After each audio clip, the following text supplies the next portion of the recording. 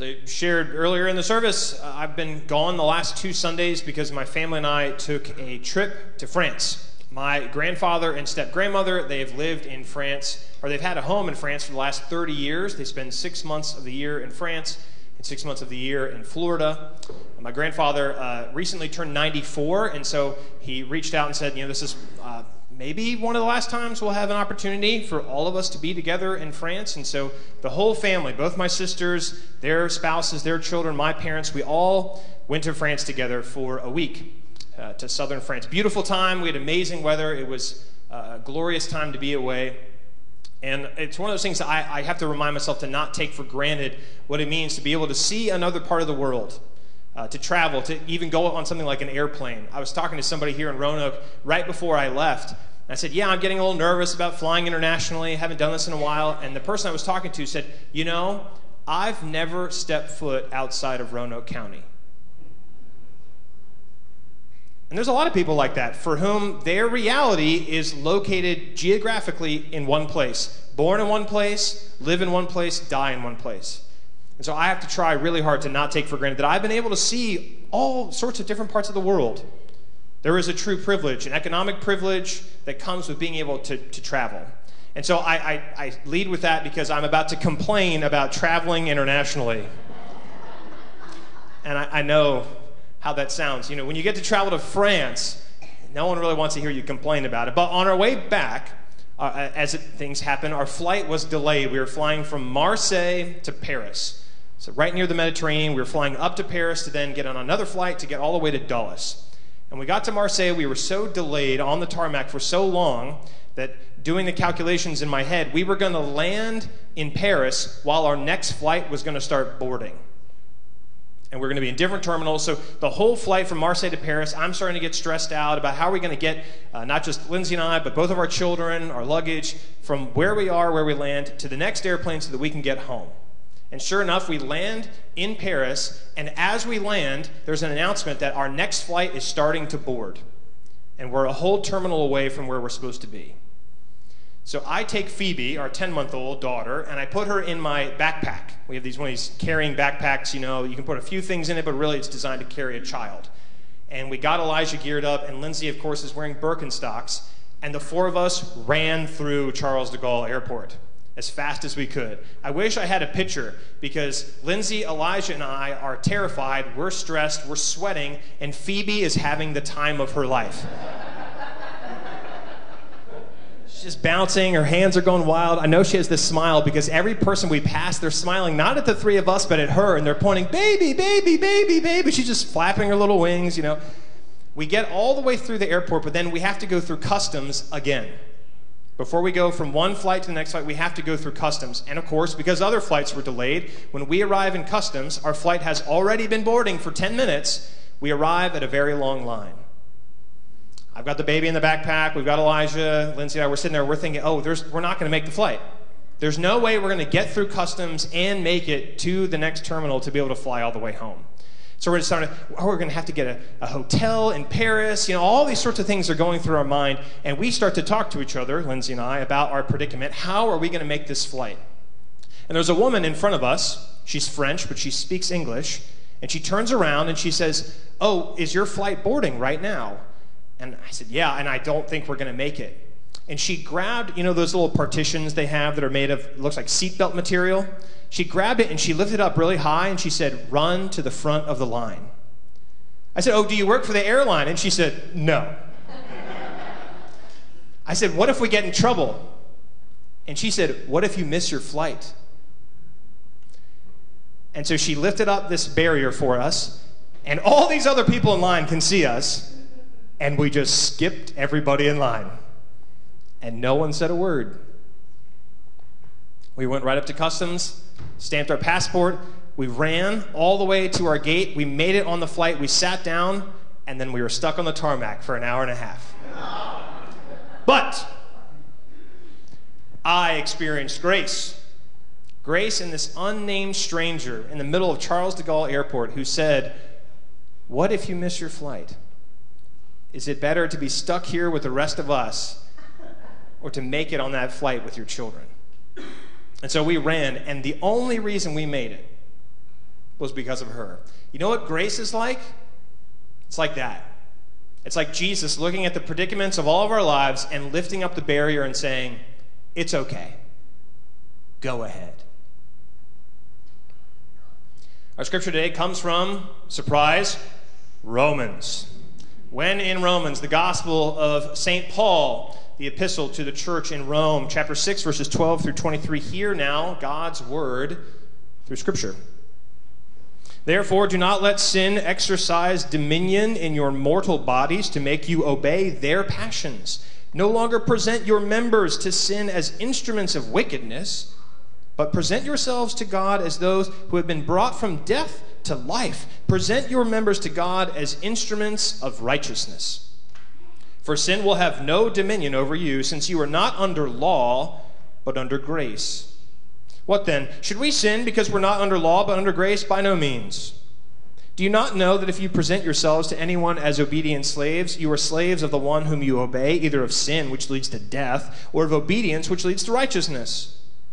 But thanks be to God that you, having once been slaves of sin, have become obedient from the heart to the form of teaching to which you were entrusted, and that you, having been set free from sin, have become slaves of righteousness. I am speaking in human terms because of your natural limitations. For just as you once presented your members as slaves to impurity and to greater and greater iniquity, so now present your members as slaves to righteousness, for sanctification. When you were slaves of sin, you were free in regard to righteousness. So what advantage did you then get from the things of which you were not ashamed? The end of all those things is death. But now you have been freed from sin and enslaved to God. The advantage you get is sanctification. The end is eternal life. For the wages of sin is death, but the free gift of God is eternal life in Christ Jesus our Lord. This is the word of God for us, the people of God. Thanks be to God. Would you please pray with me? May the words of my mouth and the meditations of all of our hearts be acceptable in thy sight, O Lord, our rock and our Redeemer. Amen. So we ran through the terminal, as I was just saying, and we made our way to that airplane. The last flight, the flight home, the flight from Paris to Dulles Airport. And we had just been running. We were sweating, and like our fellow sojourners, we were all a little stressed as we got onto the plane, as we were searching for our respective seats, glancing back and forth between our boarding passes and the bulkhead to make sure that we're in the right place, that all the things will fit above or underneath the seats, all of that. I'll admit, too, that even after Phoebe was sort of flapping her wings through the airport, we were not above using her manipulatively to make people happy. That's the great thing about having a baby. You can look at all these frowning people, and if you just put a baby in front of them who smiles, it changes their entire disposition. So I'm walking through the airplane with this baby, just, hey, cheer up, everybody, we're all on board. And even the baby was not enough for this flight, because this flight was full of sinners. I have since referred to this as the airplane of depravity.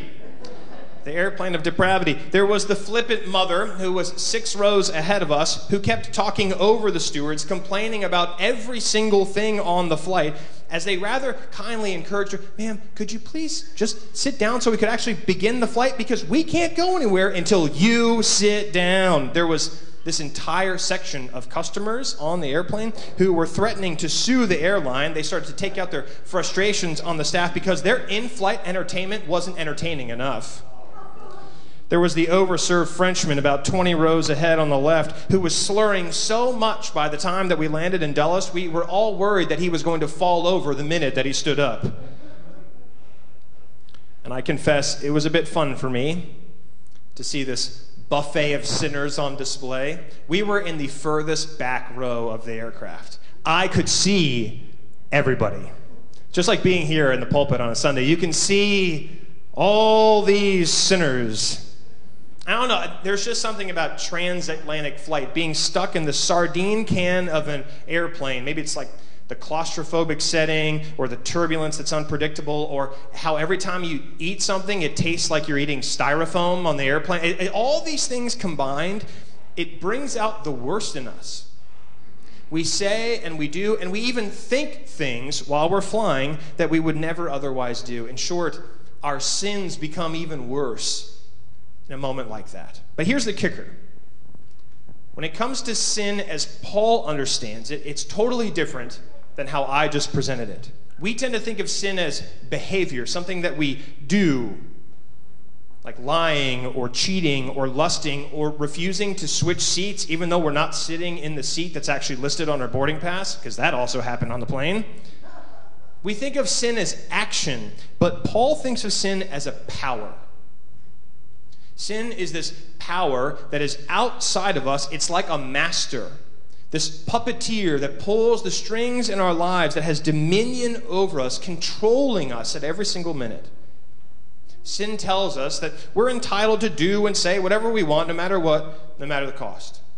Sin convinces us that a little cheating here or there never hurt anybody, and if it makes us feel good, then how can it be a bad thing?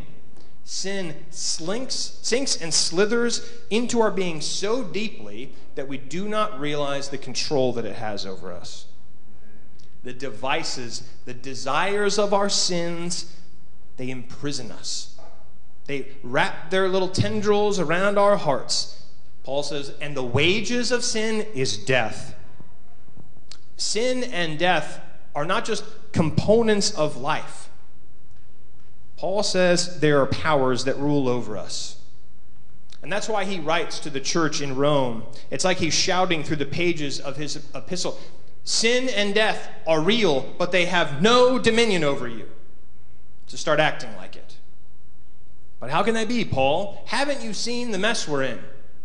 The messes we've created. How can you say that sin no longer has dominion? All of us do things we shouldn't. We all avoid doing things we know we should. So what's the deal, Paul? And he says, you've been set free from the wrath of the law, and now you live under the freedom of grace. In other words, we're not freed from sinning, but we're free from the power of sin. Sin is not something we can choose to avoid any more than we can choose not to die. We are trapped by those powers. And it is the subject of these powers that Paul focuses on in the letter. He does so because he knows the power of sin, but even more, he knows the power of canceled sin. He knows the free gift of God is eternal life in Christ. Just think about Paul for a minute. Think of the apostle, zealous adherent to the law, the chief persecutor of the faith. He's the one who stomps out the burgeoning community we call the church. He is the enemy of God. And how does God treat God's enemy? God says, I have a job for you. You're going to be the chief evangelist for the faith. It's odd of God. Paul receives pardon instead of condemnation. Paul receives grace instead of disgrace, which is why he is the one who can proclaim how amazing grace really is, because he knows. It's an audacious claim when we sing that song we were just singing a little bit ago. I was lost, but now I'm found. I don't know. We sing that song at every funeral. I can't remember a funeral we've done recently where we didn't sing Amazing Grace. And I do this thing, it's pastoral, peek behind the curtain. Whenever we sing Amazing Grace, I always turn and I look at the cross when I'm singing it. It seems really faithful, really liturgical. You want to know why I do it? Because it makes me cry. Because the words of that song bring me to tears. It's so overwhelming to think of Amazing Grace. It's like Paul looks at every one of our lives and he's saying, look, I know your life might be a mess. In fact, it probably is. And if your life isn't a mess yet, guess what? God's going to make it a mess. God loves to do that kind of stuff. But the work of God is more powerful than any mistake that you can ever make. You're free already. Just like the Israelites were delivered from captivity in Egypt, so too the chains of sin and death are gone forever. It's free.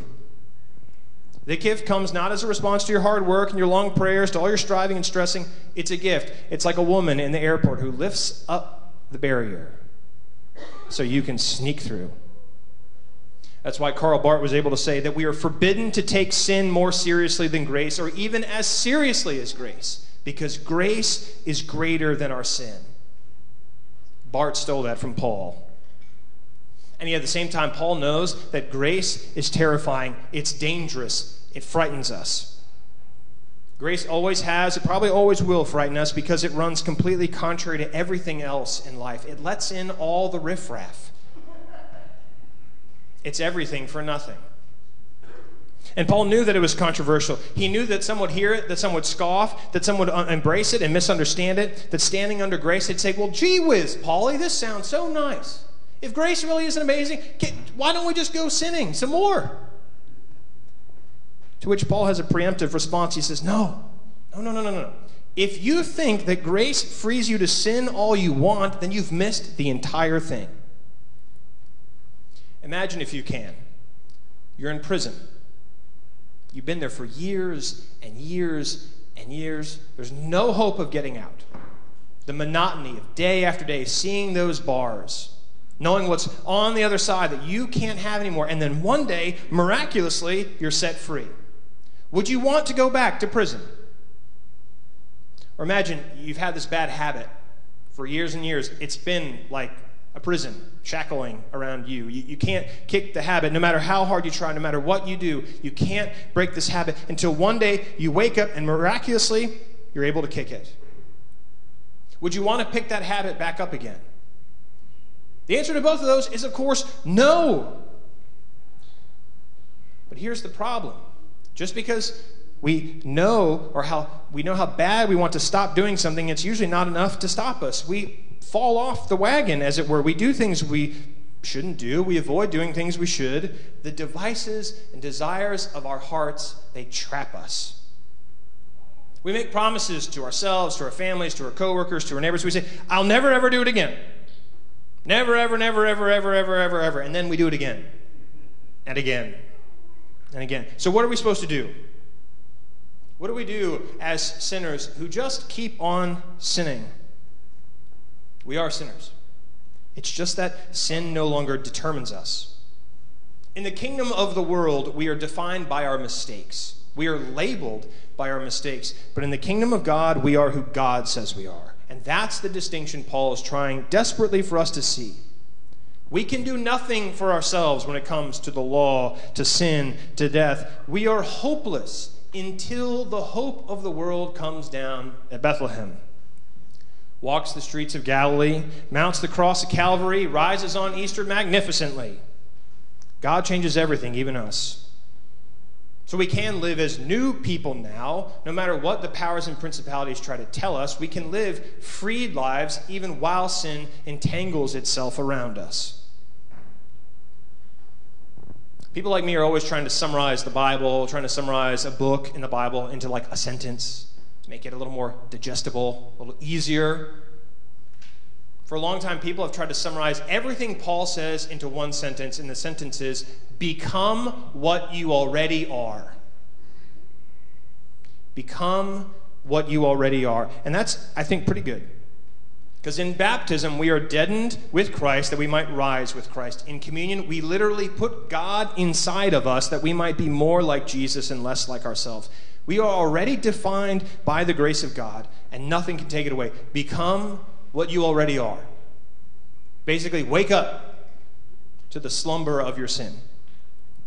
But of course, the powers and the principalities, they wage against the powers of grace. Why Luther says we are simul justus es peccator. We are saints and sinners at the same time. We are sinners and we are justified at the same moment. We are declared righteous. Remember Abraham? We are reckoned righteous, not because of us, but because God says we are. And God is not a liar. All of us, the good, the bad, the ugly, and even the pretty, we all make mistakes. We all mess up. But Paul reminds us of God's promise. Sin no longer defines us, since we are not under law, but we are under grace. We are sealed by the promises of baptism and communion, no matter what we do or leave undone. While we were in France, we explored the provincial countryside. We took in the sights and the sounds and the food and the culture and all of it. Elijah and I even walked across a Roman bridge that was built in 3 BC. It still had cars driving over it in 2005. Think about that. I tried really hard to convey to him, Elijah, what you're seeing, what you're touching is older than anything in our country. That means something when you're 35. It means nothing to you when you're 7. And just as an aside, I love the fact that I got to touch something that was Roman, considering that we are spending our summer in Romans. That I got to hold this ancient thing in the palm of my hand for just a moment. Anyway, it was great to be in France. One afternoon we were driving around going through these different towns that are in southern France, and it was about that time to eat lunch, which, by the way, in France you eat lunch at 3:30 in the afternoon. It takes a while to get used to it.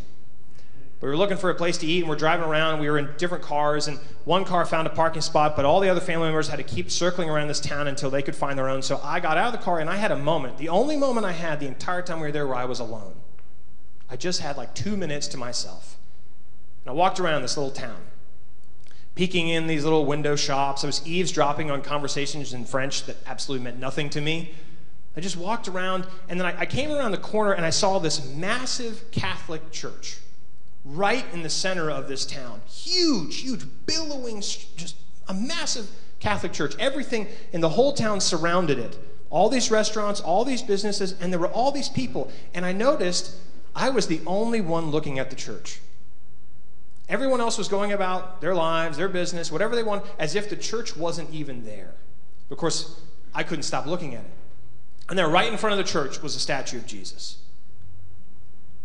Now, if you've ever been to a Catholic church, if you've ever seen a Catholic church, you might imagine that the statue of Jesus would be a crucified Jesus, the suffering Christ with hands outstretched on the cross, wounds in his side, his hands, his feet, suffering, pain, agony, anguish.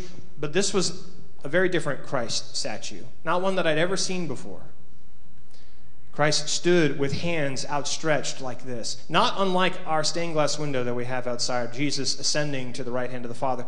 This Jesus was standing with hands like this, and he had a smile, just looking at all these people who weren't looking back at him with joy, with arms open.